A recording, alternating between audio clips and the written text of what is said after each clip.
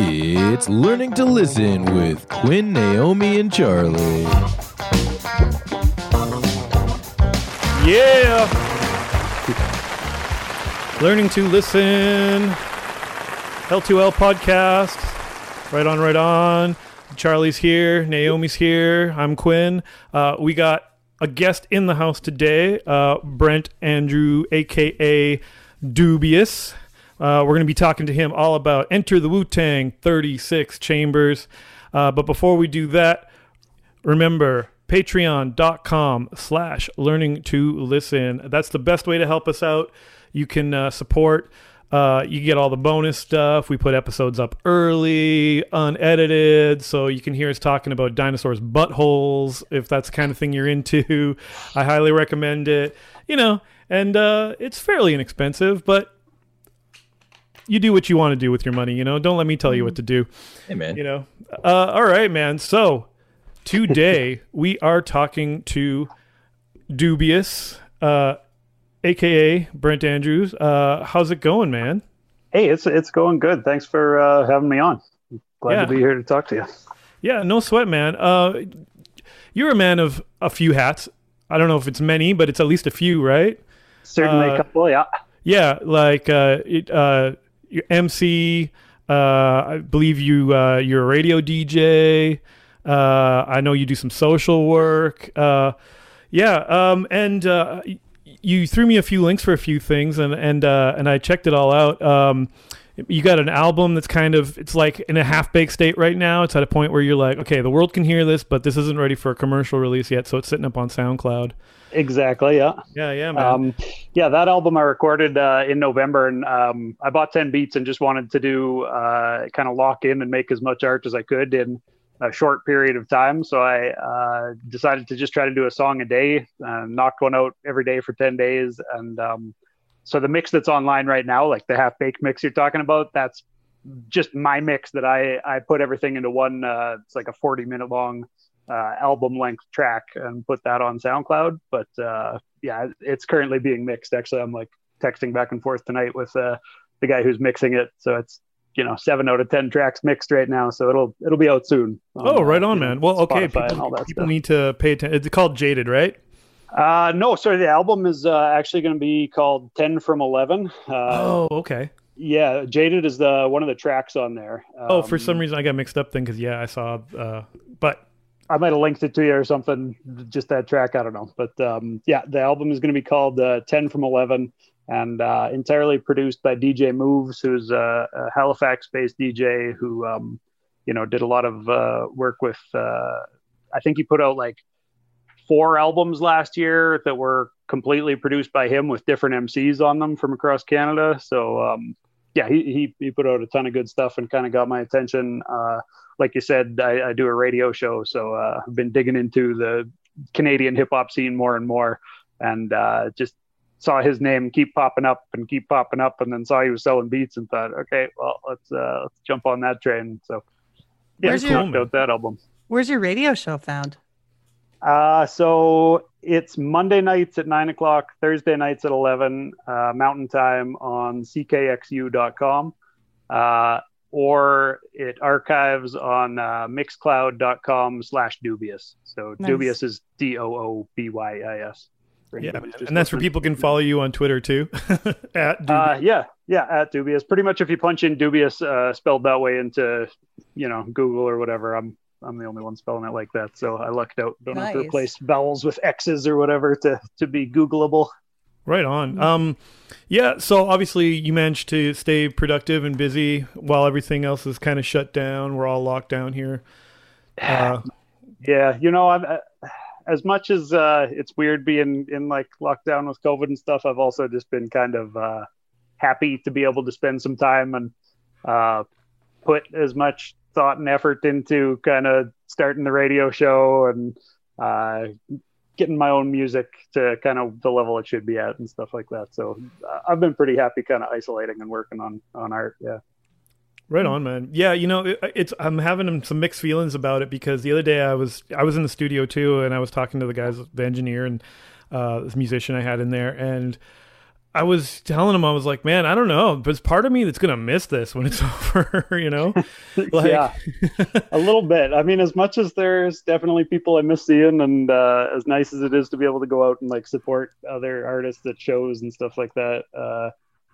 I mean, the internet is really beautiful. Like, it lets us all link up. And one thing that I spent some time doing here, like while I've been at home locked down, was putting together a schedule of all the Canadian hip hop shows like mine that air on campus or community-based stations. So basically, I went through all these campus-based radio stations websites and looked through their schedules, found all the hip hop shows, and put them into a Mountain Time schedule, so that basically any night of the week now you can pretty much flip back and forth from live streaming hip hop shows on any of these stations. Or there's like an app, a TuneIn app that lets people do it on their phone too. But yeah, because I just kind of thought, like, there's so much music out there that is being made, and I feel like a lot of Canadian artists have a tough time getting anybody to listen to it. Yeah, especially hip hop, right? Like, how serious do people take Canadian hip hop? Yeah, exactly. Which is really a shame, because like, even myself, and I've been like a huge hip hop head my whole life. I knew like some Canadian artists my whole life, but then when I got offered the show on CKXU, you have to play a certain percentage. It's like 33% Canadian stuff. And when I started it, I thought, like, okay, well, that might be a little bit difficult to do, really, but it's really ended up being easy. Like, there's so much good Canadian hip hop that comes out. Halifax has a great scene, and Vancouver and Montreal and Toronto. It's all across the board. Edmonton, Calgary too, really. Yeah. I feel like the Canadian hip hop scene and rap music in general in Canada is more socially commentary than it is in the US. Like, I don't know. I feel like probably two totally different countries and two different perspectives, but I do kind of feel that way from what I've heard. I think that that's a pretty safe thing to say, but I mean, again, like, there's so much stuff in American hip hop that just stays underground too, right? So like, certainly the American stuff that we hear and that blows up, like, DaBaby and 2 Chainz, and like, yeah, that's what I'm just thinking. Radios, right? I'm thinking like top 40-ish type stuff. Right? I also think that in Canadian, especially in public radio, CBC, stuff like that, there's a bit more of a mandate to push the stuff that's the like overly positive, your canons and shit like that, right? Like, those are the guys who are singing about like, when I get older, like, yeah, that's totally the stuff that they're like, this is going to go over with our audience, but they're also like Swollen Members back in the day, man. They had such like socially conscious stuff going on. Well, they were rapping about like goblins and dungeons, and that's like true. It was a big D&D game. Of them back in the it's day, a big D&D. Yeah. Well, speaking of socially conscious and building the community, you were telling me that you're part of this, what is it called? Arches, Mic Club at Arches. Okay, so so if you want to get into that and tell everybody what that's all about. Okay, so I'll tell you a little story. I lived in Edmonton until 2.5 years ago. I moved down here midway through 2018, and moved down here to take a job at the supervised consumption site, which was run by an organization called Arches, which was a non-for-profit organization. And that was all going really well. I mean, like, with harm reduction, the emphasis is on like building relationships with people who are coming in to access the facilities, which, among the services that Arches offered was a safe injection site, safer injection site. Really, I'm not supposed to call it safe, but supervised, anyways, injection site. But people call them safe injection sites all the time. So I worked there for about 8 months, and was kind of realizing that the best way that I could find to start building relationships with people was often through hip hop, through my past in emceeing and rapping, and just through the experiences that I've had in that community. I guess it made me a little bit more relatable than somebody who might not have experienced any of the types of things that people on the street are dealing with, which, I can't say I've had it nearly that hard knock or anything like that, but I've definitely kind of been around some situations like that throughout my life or whatever. And I think just that relatability through the culture of hip hop helped to build some connections. And then once people were able to start connecting with me like that, management kind of saw it and realized maybe this should be like a full-time program, because another thing that they did at Arches was like daytime programming. So like a lot of communities have drop-in centers where people can go through the day, but Lethbridge doesn't really have a drop-in center. There's the actual homeless shelter, and it kind of shuts down through the day, and so people are out on the streets and trying to find a place to be. And especially in the winter, it's nice for people to have a place to gather where they're not going to be chased out of, or where the cops aren't going to come arrest them for being there. So daily activities was something that we tried to offer, and they thought, how cool would it be to have like a recording studio there? So it was actually, I talked to them and said like, hey, I've got gear at home. Could I bring it in and volunteer to try to record with some of these guys who have been freestyling with me? And at first I did it just kind of on my own time for a few hours once a week. And it was really popular for the first 2 months I was doing that. And then they said, okay, well, we should bump you up to doing this full time. And so change of title, I became the Mic Club coordinator at Arches, and was there like operating a computer and running Ableton all day, recording music with people. And then we posted it, the songs that people wanted posted, obviously. It was up to them whether we posted them or not. But I think there were about 60 tracks that we did put online through about the year and a quarter that it ran. And then things kind of got shut down because of COVID.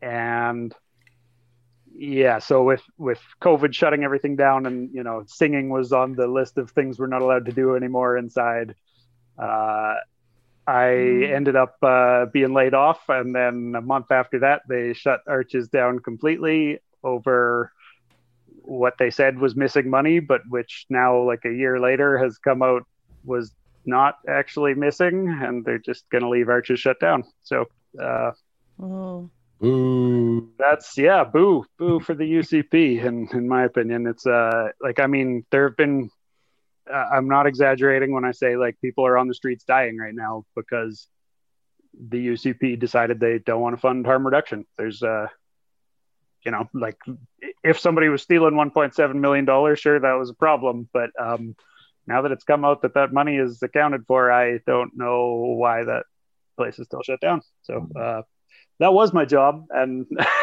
now it's not so much, but I'm definitely looking for new opportunities to do that. And I've always owned, like I said, I started that program with my own home recording stuff, bringing it into site, and eventually the site bought its stuff. But since I still have my own home recording stuff, I have had the opportunity to work with a few of the guys who I met through that program, and just been able to record some more music with them. It's been really cool to see how it has inspired some of the people who I worked with and met on site. And some of them have went off to treatment and are currently have got through several months of detox and are currently in treatment. I'm talking about when they come back, they want to work more and come record more. So that's exactly what that program was supposed to be doing, was just to give people that spark of inspiration and maybe a little bit of hope, or just, an outlet. That was also a big thing, was it's maybe not, I think that, like, especially maybe in street culture, where, guys are living real lives, and like being tough is a real thing, because if you're not, you're going to get your stuff stolen from you or whatever. Right. So I think maybe that kind of culture, it's a little bit tougher to go talk to like a clinical therapist and really delve into your emotions that way at a supervised consumption site, which still, they obviously did have certified counselors and certified therapists, which I'm not. I was just there as peer support, basically. And then it happened that, making hip hop was a great way to get people to open up and sit and write poetry for an hour and then record it and leave proud of themselves for expressing emotions, rather than, leave ashamed for expressing emotions, if that makes sense. Yeah, man, the catharsis that comes with being able to express yourself artistically. I get it. You know, some people are going to be, I'm one of those people, like, no, I'm not on the street or anything like that, but I resist that sort of thing. If somebody's like, you tried therapy? I'll be like, Sure. Yeah. Yeah. Don't feel comfortable. It has a certain stigma, which I think is dissolving, year by year, but definitely. Yeah, but I mean, I can pick up a guitar and a pen and a piece of paper and, start getting my thoughts down. And sometimes even just the process of doing that alone makes me go like process those feelings, those emotions. Yeah. Half the time I abandon it halfway through, where I'm like, oh, you know what? Now that I've really actually sat with those feelings, I'm like, I don't really have anything to say here. I was just in a moment. Exactly. But somebody who's like, in a really tough situation, has some real problems in life or whatever, I can see the benefit. Also, just you show somebody they have value. Yeah. Definitely. And that's got to do $1 million worth of good for somebody who probably has never felt valuable. And all of a sudden you're like, no, man, like, look, it's like this. If you just express yourself, we can do whatever we need to do with this. And like, once we get in like to editing and software and like all of a sudden you play something back for them and they're like, that's me. Yeah, right. Exactly. And I mean, you guys know how powerful it is to have, shared experiences making music with people, right? Like, so like you say, like, it really showed, that somebody cares, that like, I was willing to sit there and help make songs. And if you want me to rap, sure, I'm down to rap on your song, so to actually collaborate with guys, I think that built some bonds that were pretty strong, really. And yeah, like I said, I'm glad to see some of those bonds that I made have maybe helped push guys towards doing a little bit better or whatever, Right on. Very cool. Like you said, the music is up. You got you said 60 tracks or so. I managed to listen through about a half dozen or more. Cool. They're all up on SoundCloud, right? SoundCloud.com/Arches Mic Club. Yeah, you got it. Word. Yeah. Arches Mic Club. Yeah. So yeah, if anybody's listening and they're interested in that, and I would say it's a program that would probably be worthwhile. So hopefully you can get it going again in the future. And yeah, man. I got a few ideas. Yeah, a few ideas for how we might do it. But right now, COVID's kind of cramping everything. So. Yeah, cramping everybody's style. I get it. But also, like you're saying, sometimes we've got this rural conservative, kind of thing we're up against here, where people are a little short-sighted. They don't always understand the lives of people in certain sects of society, certain class groups. Totally. They don't understand what life in even a city like Lethbridge, which it's not the biggest city, but it's a city, and it comes with all the things cities come with, right? Definitely. That's one of the things. It's kind of a small city growing into a big city at this point. It's got about 120,000 people here, and definitely a real small town mentality. So kind of a lot of that not in my backyard NIMBYism type deal or whatever. And man. Maybe. And I don't even think it's it turns into politics. It doesn't even have to be politics, man. It's just, you don't have to be in denial about the way people live their lives or how they get there. It's like I think like something like this to me is just a pragmatic solution. Yeah. I mean, and it's a life-saving solution. The science shows that it's life-saving. Like there's plenty of studies that have been done worldwide, forcing people to go into treatment. They don't have the same type of numbers of sobriety further down the line as people who are going into treatment on their own choice. They're more likely to relapse if they've been forced into it through jail or whatever like that, through punitive measures. So, there's all sorts of stats. I could talk about it for a while, but it's all easy to Google. I think with any addiction, you don't really quit until you're mentally ready to quit, no matter what. So that's exactly it. Yeah. Yeah. All right, man. Well, I'm glad we got to talk about that. But we're here to talk about the Woo. Oh yeah. Yeah, man. So let's get into it. Speaking of, inspiration and community building and all that sort of stuff. I hit you with the question, and I know it's a profound, hard to answer question, but that's why I asked it. And the album you came back to me with was Enter the Wu-Tang, 36 Chambers, 1993. Staten Island, New York group, Wu-Tang Clan's debut album. Absolute classic. Yeah. Yeah, and I'm glad you were a little hesitant at first because you were like, I don't know, man. It's kind of an obvious one, and I'm like, no, that's what we're. You don't get cool points for picking something too obscure or whatever. It's like if this is the legit one, this is the legit one, and So I guess the big profound question, like I said, is why this album? So thinking about it, like you said, huge question. There's been. Obviously, people don't just come to music because of one album, but I think so. Before I ever found that album, the 36 Chambers, I mean, I had heard the classic kind of West Coast rap that gets all 13-year-old white boys into rap, Dr. Dre, Snoop, Eminem. Like that's exactly where I was in 1992, 93. Yeah. Okay. Yeah. There you go. Right. So.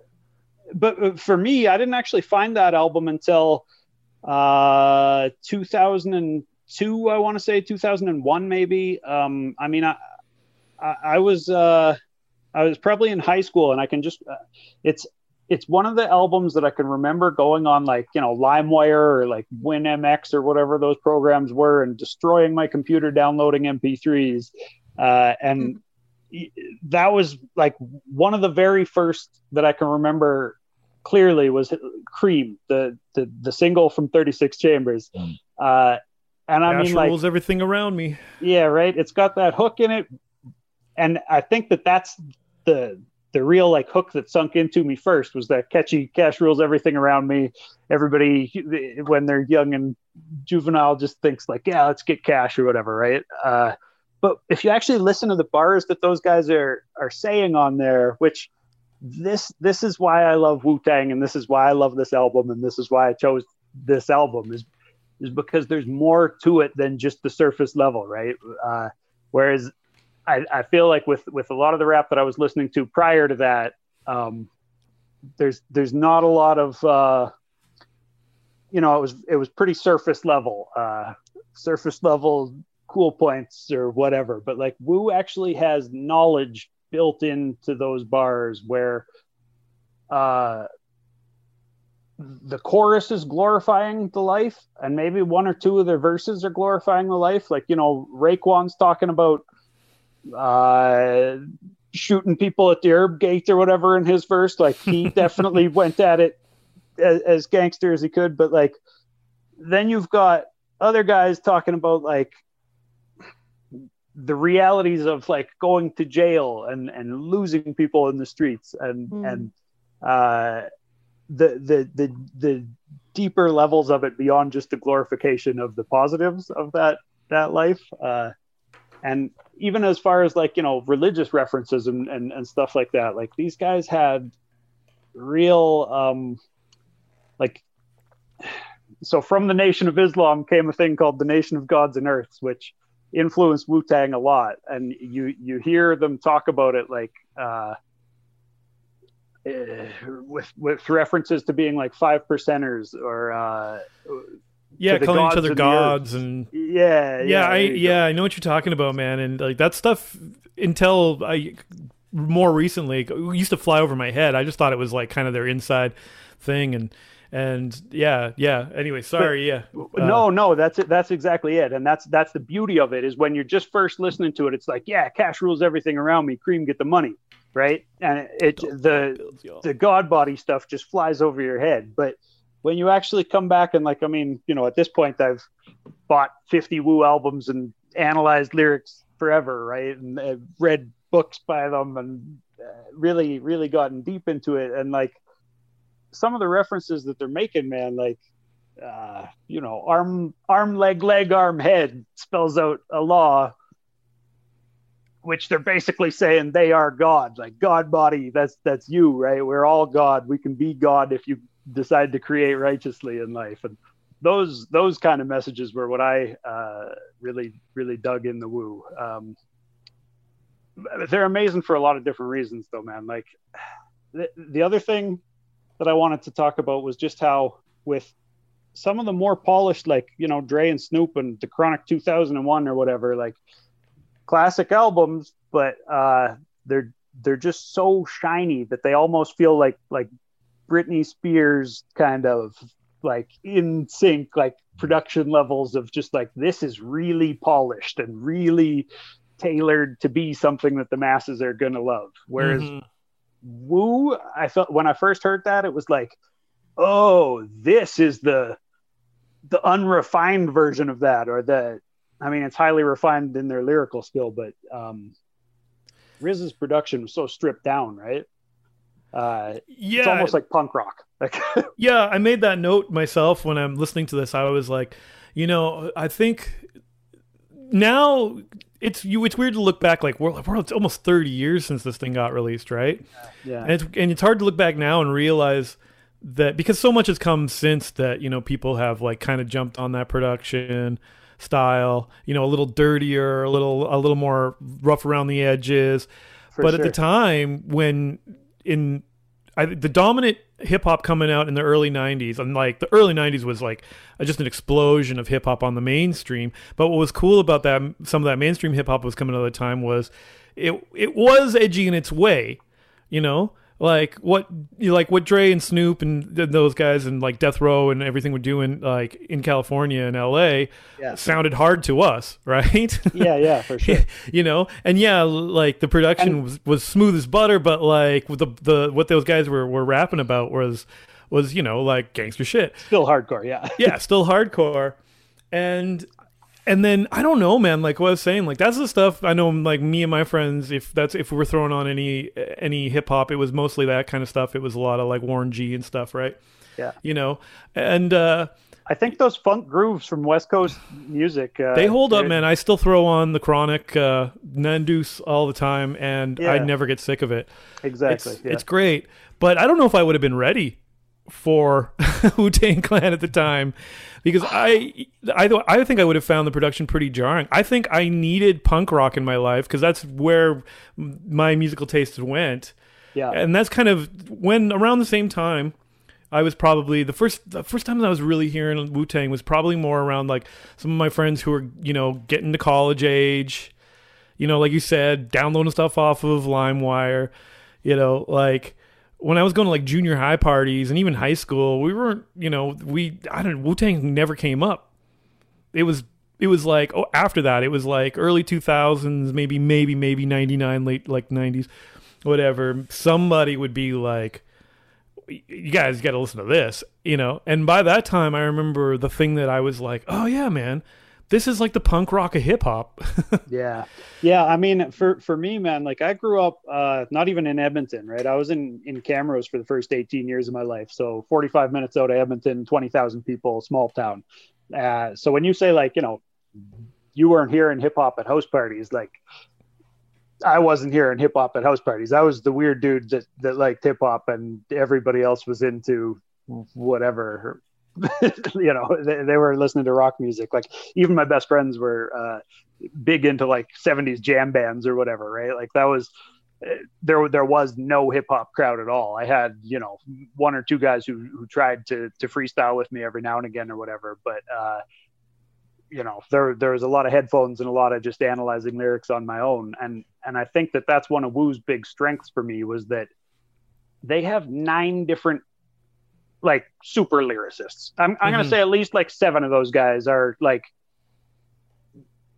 really above and beyond level lyricists, which to me has always blown my mind, that many guys who are that talented from, you know, and it's not like they all grew up in the same like block or whatever. Like they were from all different boroughs of New York, but RZA brought everybody together and has kept that, you know, the Wu alive to this day. Like those guys are still in a group.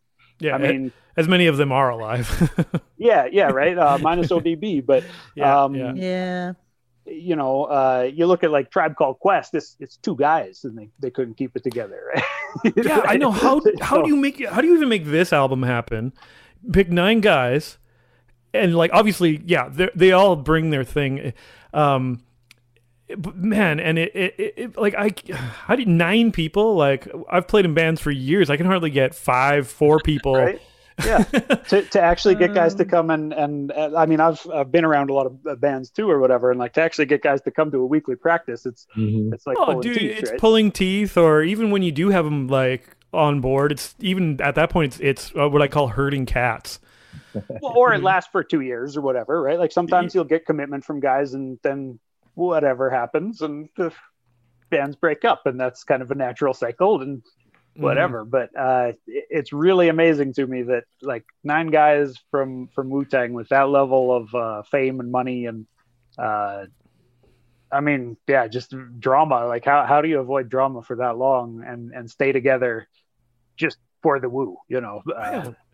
Yeah, I have no idea, man. And I think maybe part of it might be that he had such a vision that this record, okay, first of all, man, I didn't know I needed an excuse to go back and listen to this record again, but I'm glad I had one. Good. I knew it was good. I forgot how good it is. Yeah. Like there isn't a sleeper on it, man. It just slaps. Yeah, there's nothing you need to skip. Yeah. First song, Bring the Ruckus. Boom, you're in. Yeah, but then you hear every song for the most part, really like, even if, you know, like everybody kind of gets their showcase. Obviously Method Man comes out as the big star of this album. Yeah, he's the only one with the solo album. The solo track. Yeah. But there's enough from everybody else that I think Masta Killa only gets on one track. Yeah, sounds about right. Yeah. But that one track, The Mystery of Chess Boxing. Yeah. But that one track and his verse, it's like he knew he was like, I've got one verse on this whole album. It's like the best verse on the whole album. I've read about the creation of that album, and that's exactly what happened. Is Masta Killa was kind of like the apprentice to some of those other guys, and so yeah, he knew he had to bring the A game when it was time to actually get in there and rhyme. But one thing I love about the Wu is that it's really like the RZA's baby. It's the RZA's brainchild that he told these guys. The legend is he met all these guys, you know, as they were before the Wu, and realized like, hey, if I could bring these guys together, we'd have something really special. And he told them all, if you give me 5 years of your life, I'll make us all famous. And he did. Then they did that. Yeah. But like the first session was everybody bring $50 and record Protect Your Neck. So like, yeah, it's pretty cool that when you think of like how you talk about community coming together. I mean, the Wu in itself is a community. It's 9 guys from all over the place coming together. Yeah, that's what I was actually going to say. That it's almost like long before Marvel started making movies that, you know, were part of a bigger continuity and put out there like, you know, cinematic universe.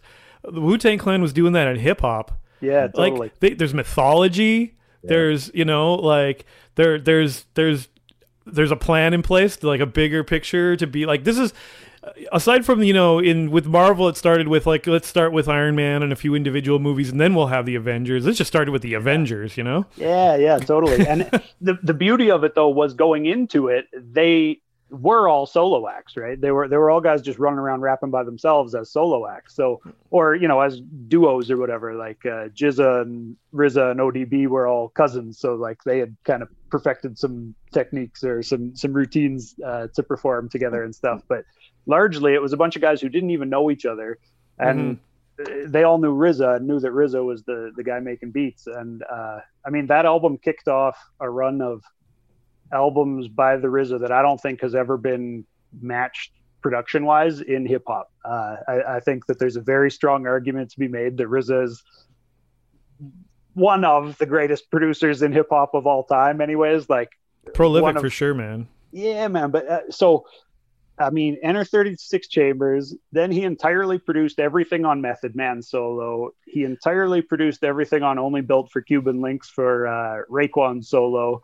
He entirely produced everything on Iron Man for Ghostface's solo. Like each of these guys dropped solo albums in the next 4 or 5 years, and they were entirely produced by RZA, and all of them slam like 36 Chambers does. Like, that dude was, the Holy Ghost was speaking through him for those years, I think, or something like that. What came first, Method Man and Redman or Wu-Tang? Wu-Tang? Yeah, Wu-Tang. So Redman would have been running around with a group called like Def Squad. Like Eric Sermon and Keith Murray and those guys. Does Redman doesn't count as a member of Wu-Tang, does he? No, he doesn't. I think at this point, like, he's kind of been called honorary or whatever. But I thought he official. was, but then I've got the Wikipedia open in front of me, and I don't see him on there. So he's somebody who showed up on Agents of Shield or something. Yeah, he made a movie with Method, and it was okay. It was a pretty good movie. They did extracurricular activities together. Yeah. They turned their beds into bunk beds to make room for more activities. So I mean, like, actually, what you're talking about there is one of the big things about Wu too is not just their music, but their actual contract structure when they signed and got on Loud Records. They negotiated to make it so that they would each have the ability to do solo work outside of Wu-Tang, right? Which was not a thing. Like, they had to really push for that at that point, because like labels were signing groups, and it's like, well, Tribe Called Quest has two guys, and they're always Tribe Called Quest, and they're not allowed to do anything that's not Tribe Called Quest, and just think about all the contract like negotiations that just fucked over, like other acts like this in the past. Like, look what happened to like NWA, and these guys just start squabbling about money. And exactly, I want to go do a solo record. It's like, well, some of that solo record's coming back to us because you're part of this crew. And I mean, that could have a big part of like why they've been able to stay as a faction that can still come back together. They probably looked at all these examples of how these things tore everybody else apart, and were like, no, man, we're going to make a contract that says that you're your own person. I think it's more healthy. Like I said, they were solo acts, right? They all wanted to do their solo thing. Sorry, Naomi. No, it's okay. I think it's more healthy that way. When you force people to just do one thing, it just builds resentment.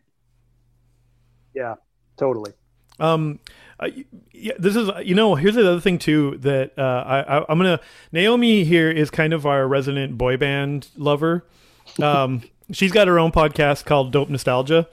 And she talks a lot about 90s groups, a lot of like, boy and girl. I would posit that these guys in their own way are they've got a bit of a boy band thing going. Well, now, I'm not saying they're a boy band, but even in the skit, I don't know, where is it? Is there the bad one and the cute young one, or what's going on? Kind of is, right? Okay. Now, they're all hard. Right. Which one's the heartthrob though? Like I don't know. Oh, that's Method Man for sure. Okay. See? That's why I was gonna ask Naomi, with Mary J. Blige, why not? But like they even go through the list of like members, in one of the skits, and I can't remember which song that skit's on, but you know what I'm talking about. Yeah, there is. Where they just list off like, this is who everybody and this is what they bring. And I mean, I love it because it helps build more of their mythology. But part of me is like, that is a little bit like knowing who likes pepperoni on their pizza and the New Kids on the Block. ODB is Donnie Wahlberg, man. Okay, so I'll make an argument here that differentiates them from boy bands, and it would just be that every member of the Wu writes their own lyrics, right? Whereas true. That to me, so these guys are genuine artists who aren't just acting the role of a guy in a boy band, which I don't know if many of those guys in boy bands were writing those songs. I mean, maybe Justin probably Timberlake not. ended up writing some songs at some point, but it's very complicated. We don't need to elaborate on that. That's a different episode. But these are all gifted MCs who actually. Yes, they're very much. I mean, you could argue that there is like, one person's doing most of the production and stuff like that, but sure. Yeah, RZA definitely spearheaded it. Yeah, for sure. And it's his vision, and he put together his boy band. And well, and even as far as like, I've heard he, MCs would record for songs and they wouldn't know until like RZA came out and said like, here's the song, who was actually going to be on that song. So yeah, I heard that he used to make them battle sometimes. I don't know about formally battle, stand and diss each other. I mean, there's a song on Method Man's album called Meth vs. Chef where they both like do battle bars against each other. So definitely there'd be some friendly competition. Well, maybe it's just more of that lore, maybe more of that mythology. But I think it's like you said with Master Killer, like where he sounds like he knows he needs to up his game. It's when you start rapping in a room with other guys and you hear somebody else get up, you're all sitting there writing, and then one guy gets up and goes and raps his shit, and the rest of you hear him say that shit, and you're like, oh damn, I got to make this doper, you know, like for sure, you want to get better than that guy. So yeah, for sure. I just heard the story was that the reason Method Man got the one solo like track on this album is through a rap battle, but that could be completely it could be, I don't know. I mean, that's the beauty of it. There's so much lore and legendary to it.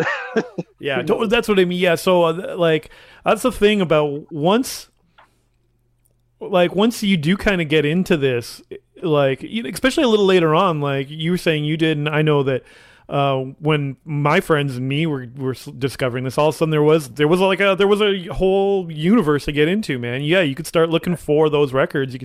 You could start looking for all the solo albums. You could look for every time they guested on somebody's track or whatever. Like definitely. There was definitely, I mean, like some of those solo albums were like classics, right? Like they ended up being classics for sure. Yeah. So some of those, the artists like this, the solo artists from the Wu-Tang can have discographies that'll go against solo artists. Like I'd put Ghostface's solo discography up against, I don't know, Jay-Z in a song to song, and it depends who's judging it. But like Jay has bigger top 40 hits, but I think that like critically you could do that, and a lot of the guys' catalogs could stand on their own.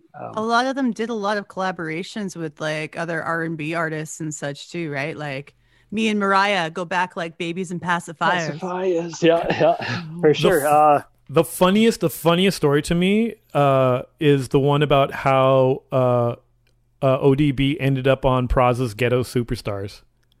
I've heard several different things, one of which actually I saw last week in a video where Wyclef was saying that he set that up, and the comment section was full of people being like, he's full of shit, he's looking for I could see maybe he might have mastered like puppet mastered that behind the scenes just to like, I don't know, fuck with Praz or something. You heard?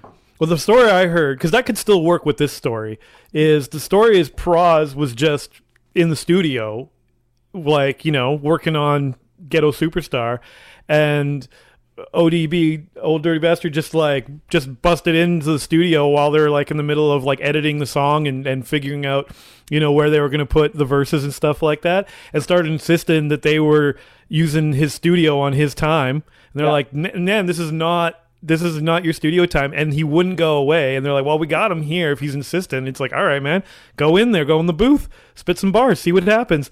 And they were like, they thought they were just going to placate him and that he'd be happy. It was like, how do you deal with this personality? and then it was, then it ended up being fire, and it's what made that song like. Yeah, totally. Yeah, I heard basically that same story, that other guys in Wu were recording like in a separate studio in the same building, and that he walked in accidentally into like he was just lost, but kind of took over. But he just insisted. That's the story I'd heard. I've just lost you guys. But he didn't say it like that. He was like, what are you doing in my studio? Man, this is my time. Like, Yeah. I believe it. I believe it too. He was a character. I mean, any of the footage of him is amazing. I've seen Wu-Tang live in concert, and he sat down on a speaker, and I've seen like a documentary about the tour after that, and he was not happy to be on that tour, and you could tell in the show I was watching, like he sat on that speaker and like he sang his parts, but I think ODB was a real unique guy. Probably very real difficult to unique work guy, with. man. Yeah, no, like, and the fact that like he must have been just impossible to deal with, like just impossible, right? Yep. But yeah, man, RZA's like, gotta get him in on this. Like, there's something about him that's, you know. He died in the booth at 36 Chambers. Like they named their studio 36 Chambers, and he had a heart attack and died in the booth, doing what he loved. Yep. Yeah. Probably, probably arguing and telling him that he didn't want to be there. But then maybe. but when he finally was like, fine, I'll do it. And then just the stuff that came out of him, it was just so like. I mean, he says like there's no father to his style, man, and there really isn't. There isn't. Yeah. It's something else. It's something else altogether. So I was going to ask, you know, like you said, you were listening to more of the produced, the Wes. I don't know if you were listening to Nelly or something in the 90s. No, I mean, just like I'd consider like Chronic 2001 to be like the best produced hip hop album of all time, right? Like it's that album. Just, I don't know how many people he had on the team working on that, but it just sounds perfect all the way through, right? But maybe a little too perfect, and then it's a good hook. Yeah, and then Cream comes over your LimeWire account, and you're checking that out, and all of a sudden that turns your head. Exactly. So did it totally change the way you thought about music or hip hop or? Definitely, and to this day, like the influence that Wu-Tang has had. I mean, goes to things like there's a Ghostface quote that I've got on well, I don't actually have it up right now, but I have a picture of it on my wall that used to be at my old place. And it says like, I refuse, I don't know, I'm paraphrasing, but it's something along the lines of like, I refuse to explain my lyrics to anybody. If you see somebody who's drawn a painting and you don't know what you're looking at, it doesn't matter, because the guy that drew the painting knows what he drew. And that quote from Ghostface, like you listen to some of the stuff he raps on some of his solo albums, and it's so like free association, thought flow. That like Ghostface to me is one of my favorite MCs of all time for sure. And the beauty of the Wu though is that like he's not the only one. Like through the 30 years I've been listening to these guys, like, well, that's an exaggeration. 20 years that I've been listening to these guys, like I've cycled through which one's my favorite, right? You have that like, oh, Method Man's the best MC ever moment sometimes, and you know, and then you listen to Liquid Swords and you're like, holy shit, GZA is the best MC who's ever lived. You know, I mean, these guys all have classic work that really has blown my mind at different times in my life. So definitely it's something that's influenced me. Another quote that I can think of that's influenced the way I write is GZA saying songs should be half short and twice strong. Not even songs, but lyrics in general should be half short, twice strong. So instead of using a bunch of filler words, try to pack as much content and as much intricate rhymes into as small of a space as you can, right? Instead of getting up there and rambling on, rhyming once at the end of every line or whatever, and not really saying anything of any context either, like of any content.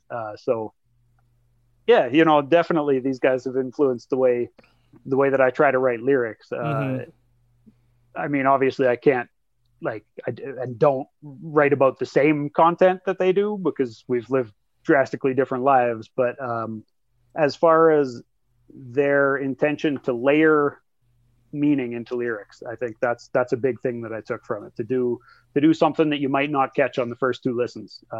And then when you hear it, even the fifth time through, you might be like, what in the fuck is he talking about? And then down the line, you learn some of this like religious connotation to it. And you're like, oh, this whole time they were talking about that, like boom, you know? So that aspect has influenced me for sure. Cool. I was just thinking, like, when I was starting to hear this stuff, I noticed that it was like my friends who were kind of more typical, you know, like you were talking about, like guys listening to like, you know, rock, hard rock, whatever, the stuff that was cool at the time. Even like my friends who were like, you know, Papa Roach's new single is fire. Yeah.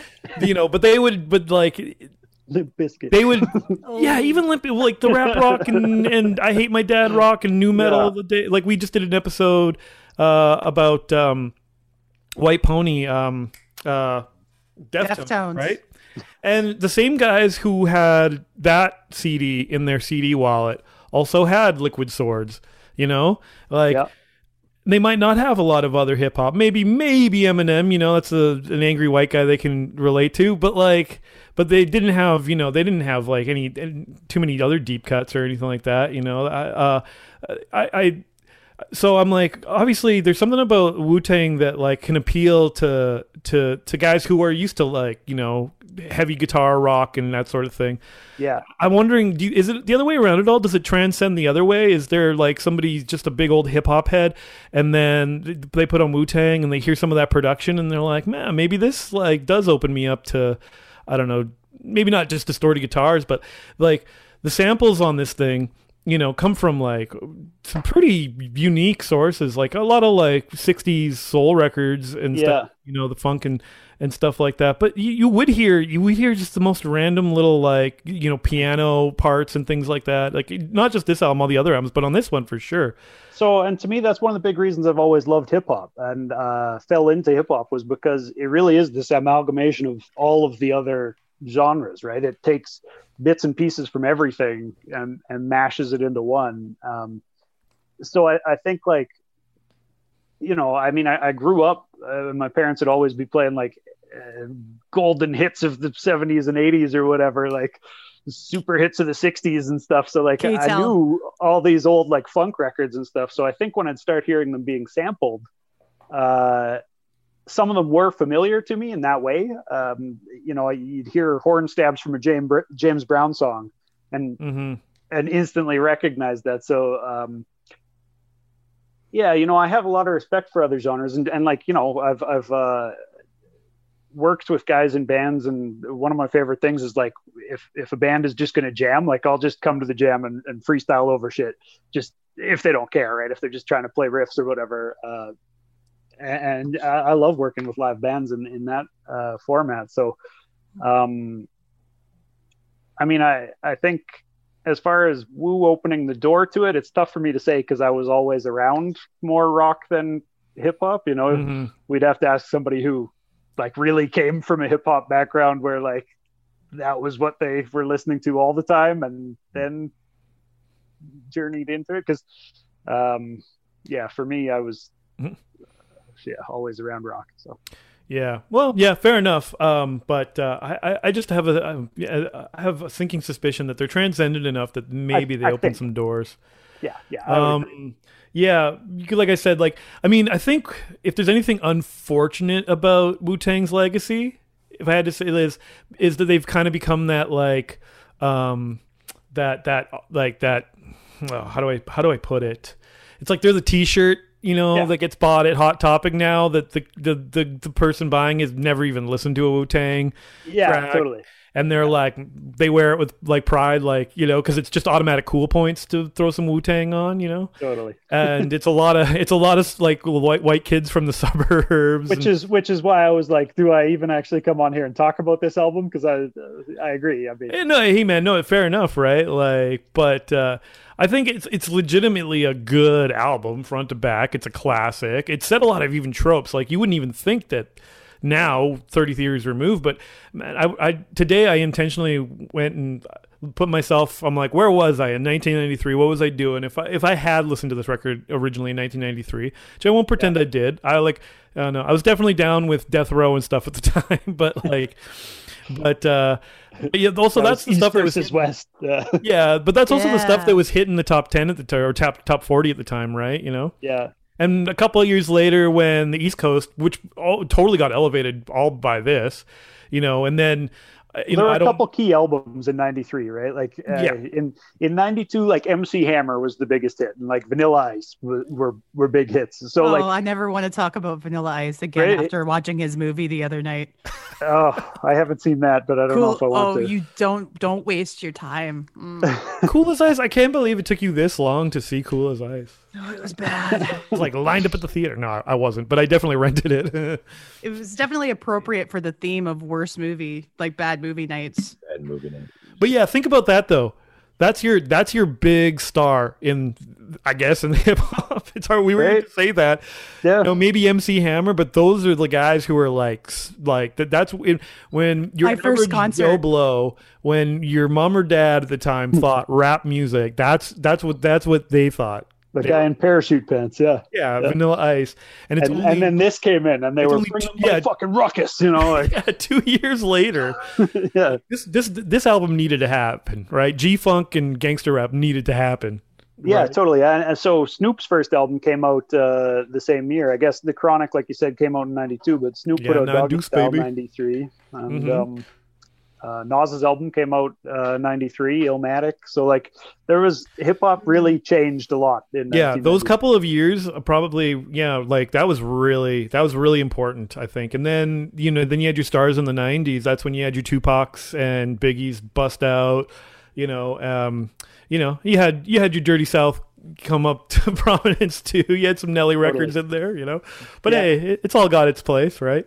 Well, and the beauty of that was like, the next group, Wu album, they went and did solo albums for 5 years, and then they came back for the end of RZA's 5-year plan, which was Wu-Tang Forever, and they dropped a double disc album with a lead single that had no hook on it and 9 MCs rhyming for 6.5 minutes, and it was number one on like hip hop radio in 1997, when like the competition was like Diddy and Mace dancing around in shiny suits, like totally, yeah, right? Fish Islands, yeah, right, and Missy Elliott in inflated suit or whatever. Oh, she ruled though. Oh, yeah, no, I don't hate Missy. I love don't hate that. Diddy or Mace either, but but I know what you mean. The image, right?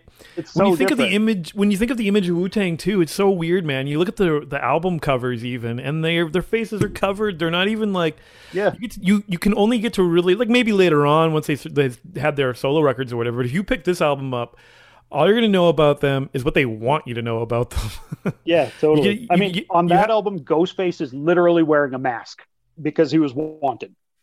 Ghost was wanted for robbery, and so he's wearing a mask on the cover of that, and that's why he's. And they all are, man. Even in the, I think, I don't remember which video it is, but one of the videos, I think the album cover comes from a video shoot, right? And it's one of the videos where they're all wearing the white masks, and I think it was for chess boxing. Boxing. I think that was technically the first single, which is a good track. Well, I'm surprised it was the single, but whatever, man. I mean, I guess back then, maybe, it worked. It did. I guess. Yeah. Oh man. What I was saying before about the legacy or whatever is I don't really think that really hurts them. It's just frustrating to be a fan, and have it get so popular. It's like, I read comics before the Marvel movies, and now like everybody is, totally. I like to try and think about it this way though. All those comic readers, I'm sorry, I didn't mean to cut you off. No, go. Comic readers, they don't like any of the movies ever. I mean, I enjoy them once. They're fun. The movies. They're fun. It depends. Okay. They're hit or miss. They can be all right. I think Marvel's probably done the best job they can, with the MCU for the most part. But I was gonna say it's like, but it's just, it is frustrating. The Wu-Tang Clan, it's the same as like you seeing like, a model in an Iron Maiden t-shirt for like metal fans, right? Yeah, or like Metallica or something, right? Like, yeah, exactly. Like genre defining. Yeah. But I like to think of it this way too, is that you never know. Maybe that person at some point will be like, I've got the t-shirt. Maybe I should check out the group. Yeah, hopefully. Maybe I should grab an album.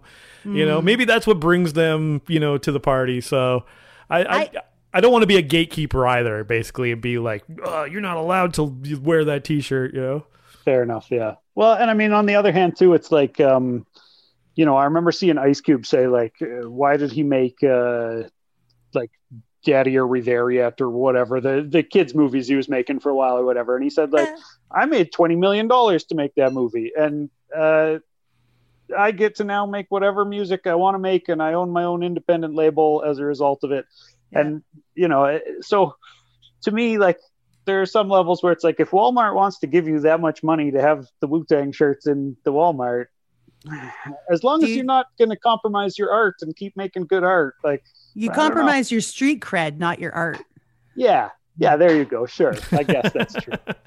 Well, you know, I got to say, another legacy of Wu-Tang Clan that I actually gravitated towards quite a bit, and I'm surprised we haven't talked about it that much, is obviously RZA's love, but everybody else got on board with this for old Kung Fu movies.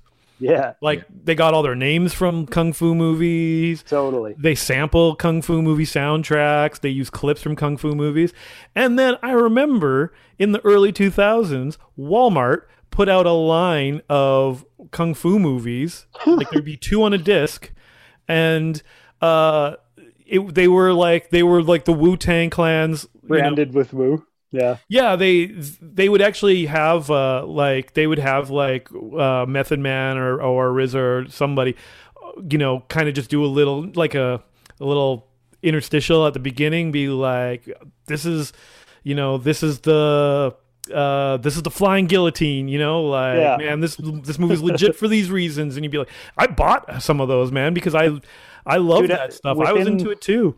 Within the past year, I've paid for a virtual ticket to watch a movie that was one of those, like, you know, classic Kung Fu movies. I forget which one, but it was, you know, with a commentary from RZA. He was sitting watching the movie, and it was like, pay $18 and you can sit and hear RZA's commentary for this. And I was like, fuck yeah, why not? So yeah, well. Yeah, because like, you know, that was one of the nerdier things I was into. Still kind of into it, you know, just not as much as I was back then. But like, trying to find these movies and watch them, and you know, like, it wasn't because of them that I liked this stuff, but it would definitely was part of the culture that I was like, oh man, it's so cool that I can go to Walmart and find movies that, you know, at the time were probably even harder to track down than they are now.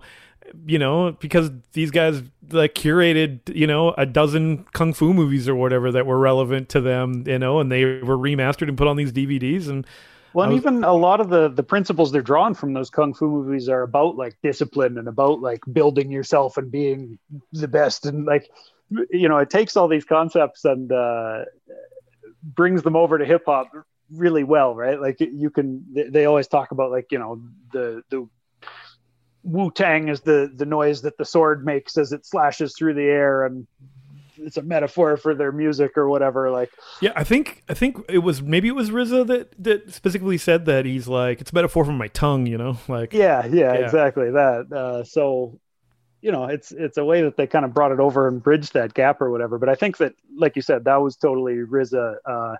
And I've heard some of the other guys talk about how, like, they thought it was just weirdo shit when it was, you know, when they first experienced it or whatever. But yeah, man, but when you got a guy who's just driven and got a plan, and well, and if people start reacting well to it, I mean, keep it up, I guess. Yeah, fucking right. Yeah, it's a deep well to go to too. There's no short supply of those. Right on. Yeah, I mean, man, you know, we lost your picture there. Coming right back. Oh, good. There you are. Yeah, like, I don't know what else to say about this record, man. Like, I was happy to re-listen to it. I knew it was good, but I almost forgot how good it was. So I had fun. I probably listened to it at least 3 times in the last 2 days. You know, yeah. I was saying earlier, and I forgot, I got off track, but I was saying that today I wanted to put my mind in. I'm like, okay, what if I did hear this for the first time in 1993? What would I have been doing? I got some Sonic the Hedgehog going.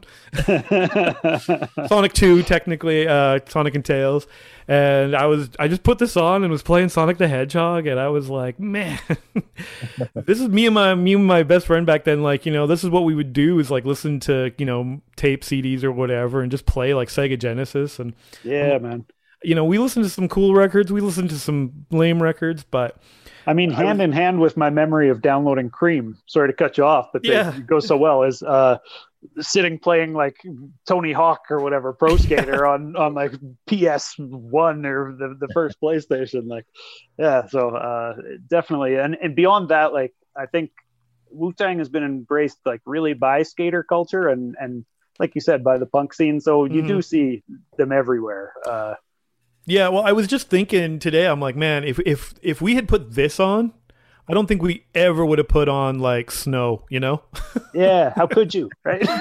Right? Like that would have never happened. We would have been like, no, throw that one on. That one's cool. It's on the radio right now, right? Like, yeah, no, it almost seems like a completely different genre than most like hip hop that, you know, is made for radio play or whatever, which is amazing that they've had the success that they've had. Yeah, I don't know, like, you know, if there was anything out that was kind of, I don't know, maybe in the vein of the time, there was like what, like Cypress Hill.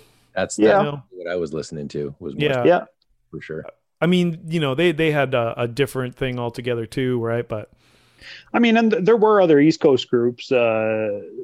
Like I said, Nas's album came out that year and was amazing, and has like similar boom bap sparse sounds. They're a little bit more filled out and less rugged than the Wu-Tang stuff was or whatever. But it's closer to it than the West Coast music was mostly.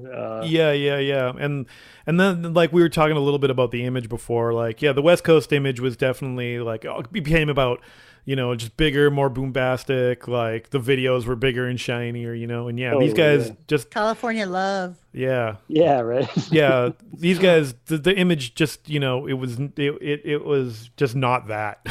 No, exactly. And I think that was kind of what attracted me to it, because it didn't feel quite as fake or, I don't know, put on or whatever. Like, you know, my own aesthetic has always been much closer to hoodie and boots than it has to, you know, jewelry and shiny clothes. I almost think it's like that in any genre with East Coast versus West Coast, because West Coast is a little more polished, plastic, you know, where East Coast is like salt of the earth people who are like, you know, working middle class type thing. I think it's like, I didn't know that from other genres. That's interesting.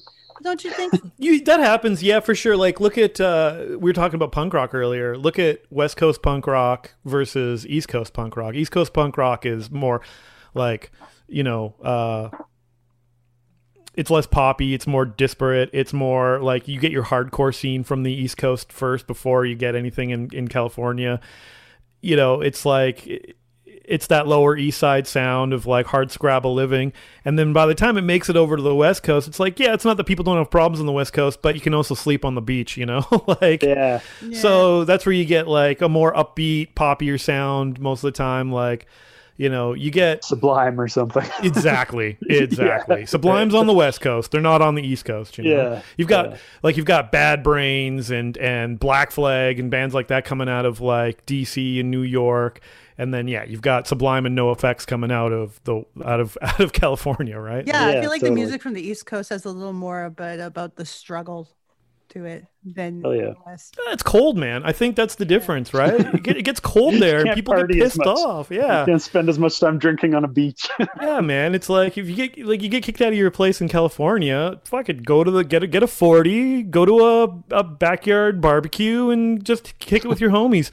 New York, you're just huddled up in a fucking alley somewhere, try not to freeze to death. Kicking rats off of your shoes, like, you know, it's different. Hell yeah. Well, like we go around usually, and I'll still do it, but I have a feeling we're all going to be on the same page here, and I don't know. I let everybody, you know, put in their 2 cents, and then tell me if they thought the album held up or not. Upon this listen. So, I mean, I'll start with Charlie, because you've been fairly quiet on this one, Charlie. You know, I never really got too into Wu-Tang before, for sure. I mean, I've heard the album before, and I like it, right? Mm-hmm. But this was a great chance to go back and listen to it, and I would say it definitely holds up, and it's great. I love the stripped down production, and you know, I definitely will be throwing this on again and just you know, chilling out and listening to it for sure. Nice. Yeah, man. I think this I know you're a Cypress Hill fan. I feel like if you like Cypress Hill, then you can easily get into. Oh, for sure. And I think it's funny because I feel like, because we just did White Pony not too long ago, and I feel like there's a chill vibe, the same kind of chill vibe sort of on both of these albums in a lot of the same ways, where I could just sit on the couch and like smoke a joint and just like chill out. Yeah, man.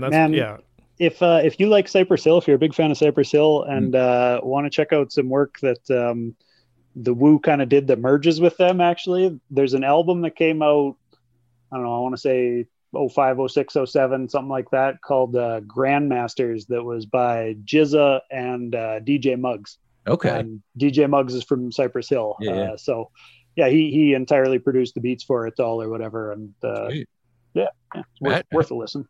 Yeah, that's cool. Naomi, did you manage to get a listen through? Yeah, I listened to some of it and I think it's dope. I think it's better than for me, I enjoyed it better than listening to something like Deftones. I just like the music. It just feels good, you know? Yeah, I was kind of wondering what you would think about it because I was like, I know that for the most part you like melody and harmonies and stuff like that, and obviously with the hip hop, especially this. But I was like, there's some production in here that's not just the samples from the like soul records, which are good. Yeah. I like but I was wondering, did you notice there's things like key changes that you like almost never hear in hip hop? I love key changes. Modulation.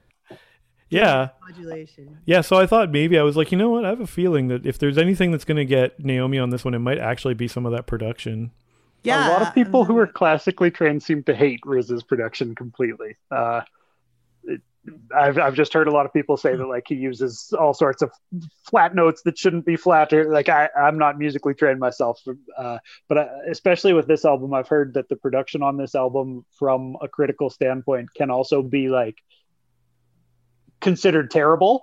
It shouldn't work. Like even when they were shopping the album around, that it was something that the labels were not very receptive to because the sound was so different and not polished. Like RZA was just self-trained and doing what he thought sounded good. Yeah, but that's the thing is, historically, when something shouldn't work, but it does, that's what we call genius. Hell yeah. Right? So like, out of the mold, out of that mold. Yeah, exactly. Break those boxes and that's maybe he's not like, I don't know if he's got any musical training or not, or if he has any knowledge. Probably by now, I think. Maybe he knows more. Maybe just because of production, but maybe if he doesn't like know music theory, doesn't mean he doesn't have ears. He's got taste. Totally. Right. So just because it doesn't follow the rules, like that doesn't mean there's anything wrong with it. Sometimes the people who don't follow the rules, man, are those are the people that stand out, right? Yeah. Like I've already said, like, I think I would call this a hit play record, which means you can just put the needle down, track one, and just let it play front to back. There's nothing on here that I'm like, skip it. Yeah. Not one, man. I'm like, yeah, I could just, I don't know. It's weird to just sing the praises of a record. So, and I'm just blown away that it's the debut album. Like, what a good, here you go. Boom. Here's our first out record. Like, yeah. Oh, by the way, it's flawless. Yeah, practically, man. And even if it does have flaws, the flaws make it more interesting. Yeah, totally. Yeah. So I'm guessing that'll probably be something like your answer too. Listen. I don't know if you gave it another listen. I did, yeah. And the thing that I realized from it was, as much as I know all the lyrics and I'm rapping along with one guy and I'm enjoying Method Man's verse, when the next guy comes in, I still get hype and go, "Oh, Inspector Deck's about to kill this."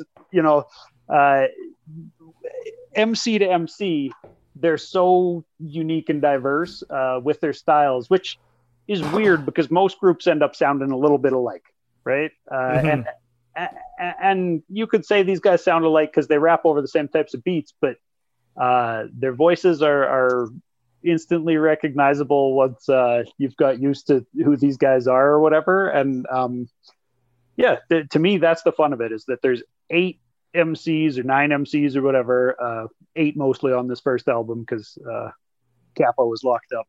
But when they switch between each other, that's when I just think like, this is why I love this group, because it's such stellar level of writing across the board from all the members of it. And yeah, lyrics are my favorite part of hip hop. So cool. That's what wins it for me. Well, that's what hip hop really is, man. It's lyrics and beats, right? Like, yeah. Yeah, I guess, thanks for bringing this album on. It was fun to talk about it. Before we call it a day, I was just wondering if everybody had a favorite member of the Wu-Tang Clan. I think you said yours was maybe Ghostface Killah, but yeah, I'll stick with Ghost for today. My favorite will be Ghost, but any given day it could be Ghost. RZA, I have huge amounts of respect for. Like, if I could work with one person on earth, it'd probably be RZA. Yeah, right on. But yeah, Naomi, who are you asking me who's the dreamiest? Well, that's how you want to answer it. I was just gonna say, like, in your boy band, like, fangirling, if you had to pick one whose poster you put up on the wall. Of course, it's Method Man. Come on, yeah, that's the guy. Yeah. Charlie, do you have a favorite member of the Wu? I'll say ODB. Yeah. Yeah. I might have to say that too, just because he's just a fun person to like. Was R.I.P. You don't know what you're gonna get. When his verses come in, man, it's like you get like a little kind of excited. Yeah. Like, and people think he's just a clown or whatever, but like, dude actually has some bars, like, the like, here we go, ill-type flow, Jacques Cousteau could never get this low or whatever. Like, he's actually like saying shit that, like, if you don't know who Jacques Cousteau is or whatever, you're not going to get that bar. But like, dude actually has actually a lot of talent. And tend to write him off, right? For sure, man. And he's like, yeah, exactly. Like I was thinking earlier about maybe I'm like, if I had to compare like, hip hop groups, I'm like, but it was so hard to do. I was like, would you call it like ODB, like the Eazy-E of like is he to Wu-Tang like Eazy-E was to like NWA or whatever? And I'd be like, nah. I think Eazy was Flava Flav to Public Enemy. Yeah, but he was all hype, that's better. Maybe it's better. Maybe it's better, but still not quite as. He's different though than Flav, because Flav never actually really rapped, right? Yeah, he was more of a hype man. More hype, and he got a few verses and a couple, and it's all just like nonsense. Yeah, right. Yeah, totally. And Eazy-E, as cool as Eazy was, love Eazy-E, but like his flow is like real stiff and it was predictable. Yeah. And ODB, man, like even if you get to know those verses, you're still surprised by them every time.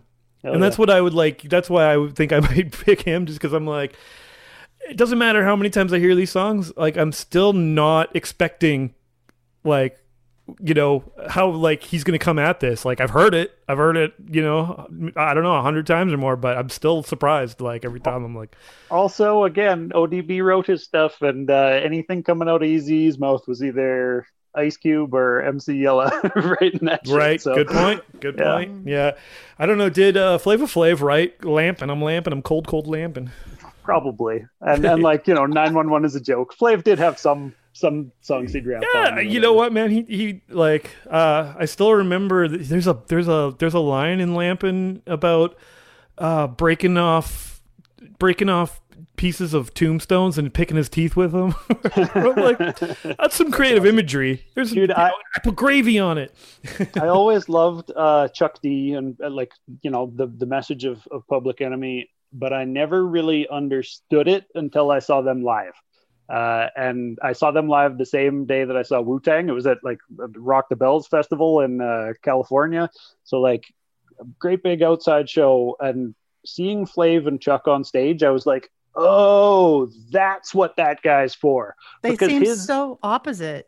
His energy on stage, though, like Flava's energy on stage was like just a magnet. Like you couldn't not be happy from 500 people back with your hands in the air watching the guy dance around on stage. It was, I don't know. I was amazed by how good of a hype man he was. Best hype man who's ever been, I think. Right on. Very cool. Yeah, okay, man. Well, thank you so much for joining us today. I'm going to give you one of these again. You probably haven't heard this in a while. Hey, it was my pleasure. Thanks for having me. Dubious or Brent Andrew, aka. Tell everybody where they can find your music or hear you. You know, give us any plugs you got. Music, you can find it over on Spotify. Just punch in DOOBYIS. That's easy to find there. I've got a couple projects that I put out over the past year, some singles and stuff. My radio show is called After the Smoke is Clear. Like I said, Mondays at 9, Thursdays at 11 Mountain Time on ckxu.com. I play unedited hip hop. Any artist listening, send me your stuff. I'll play that. And I'm just about to launch a podcast also that's going to be called Fly in Formation. And what I'm going to be doing on that podcast is reaching out to DJs of all the hip hop shows across Canada and talking with them, podcast format like this, just to hear a little bit about the scene in each different city. So I'm really looking forward to that. I already have done a couple and have a bunch lined up. So that's not online yet, but will be soon. And yeah, follow me on Twitter. I guess that's the most active social media that I've got. Just at Dubious. Right on, man. Thank you. At Dubious. All right. Thank you very much. I guess I should go around and plug our stuff. What we got going on? Charlie, what do you got going on? Oh, you want to get some Learning to Listen merch? Go to oldmandesign.com. I got a bunch of shirts and mugs up there. You can, if that's not just your thing, you want some merch with Plague Doctors on it. I got Plague Doctors shirts if you go over there. What else? Like, you know what? I could sell you a whole bunch of stuff. Why don't you just go check it out? It's going to be good for you, and you're going to get some new shirts, and you're going to feel good about yourself. Do it. oldmandesign.com. Right on. Naomi. Oh, sorry. Naomi, what do you got going on? Nostalgia podcast coming out this week is going to be my interview with Green Jelly. So I've heard good things about that podcast, Naomi, by the way. We know some of the same people in Edmonton, and they told me that they love your podcast. Oh, wow. I'm going to get you to be on the podcast. Sure. Love to. Yeah. Okay, yeah. Cool.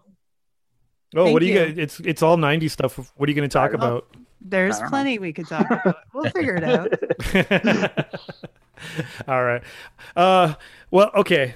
We got stuff going on too. We've got a number you can call. So hit us up, 780-851-8785. I believe that's the correct number. I wrote it down kind of funny now that I'm looking at it. But yeah, that's a hotline you can call and leave a message. I don't know. Just tell us whatever you're thinking about. Tell us what you think about the episodes, the guests. What do you think? 36 Chambers? Is it like, this amazing album we make it out to be? Or are we all out to lunch and it's junk and we should know about it? Tell us by calling that number. That number again is 780-851-8785. Of course, we're on the social media at L2L Pod. You can find us on Instagram, Twitter. Of course, there's also Facebook, but Twitter and Instagram are superior. YouTube, we're dipping our toe in there. I'm slowly but surely getting videos up. I've been experimenting with that. But if you do go to YouTube, we don't have enough subscribers to have one of those fancy URLs, so you're going to have to do some digging. But if you do find us on there, make sure you like and subscribe. That'll help it make it easier for you to find us again. Use the number 2 when you're typing in Learning to Listen. That was something I learned yesterday. Oh, okay. I'll keep that in mind. 2. L2, numeral 2, not Roman numeral. Arabic numbers. Thanks again to our friend Brent Andrew, aka Dubious. I'm gonna do that for you one more time. Thank you. My pleasure. Yeah. And patreon.com. Don't forget the patreon.com. Very important. Patreon.com/learn to listen. I skipped that plug, but you hear that one a lot. So if you haven't figured that out by now, well, then I don't know what to do with you. Like I said, thanks so much for joining us today. That was fun. That was a fun listen. It was a fun talk. The way we like to wrap this all up is by literally getting you to give us your best wrap it up. Like, you can say those 3 words however you want, and that'll end the show. So all up to you. Okay, let's go wrap it up quick. I got to get back to AdSick. Done. Yay! Yeah.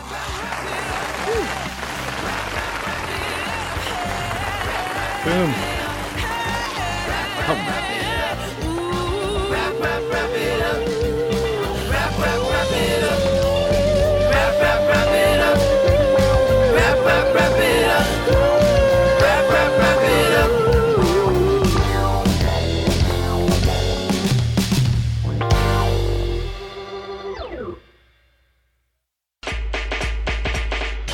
The 1990s. The music was fun. And then it got really dark for a while, a little bit anti-establishment. But the next thing you knew, it was totally fun again. So many artists came and went and left us wondering, what are they doing now? This podcast isn't about the heavy hitters who are still making millions. It's about everyone else, the ones whose careers didn't really leave that decade and kind of just still live in our memory. So you mean Vanilla Ice had another song? We all know what happened to Marky Mark. But what about the Funky Bunch? Who were the KLF? And why did Tammy Wynette record a song with an electro dance band that topped the charts?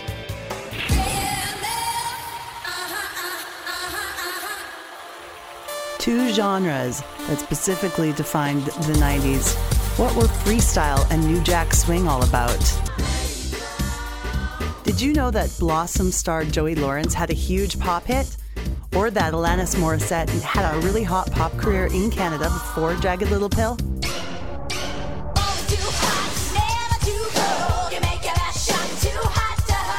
Special guests will also be joining me to discuss the great era of glitter, grunge, thin eyebrows, hammer pants, and total ridiculousness. We're even setting up some interviews with some of the musicians that define the times. Okay, so if you're older than 30, you might be sitting here going, man, I totally remember that song, but I have no idea who does that. Well, then you better listen and find out.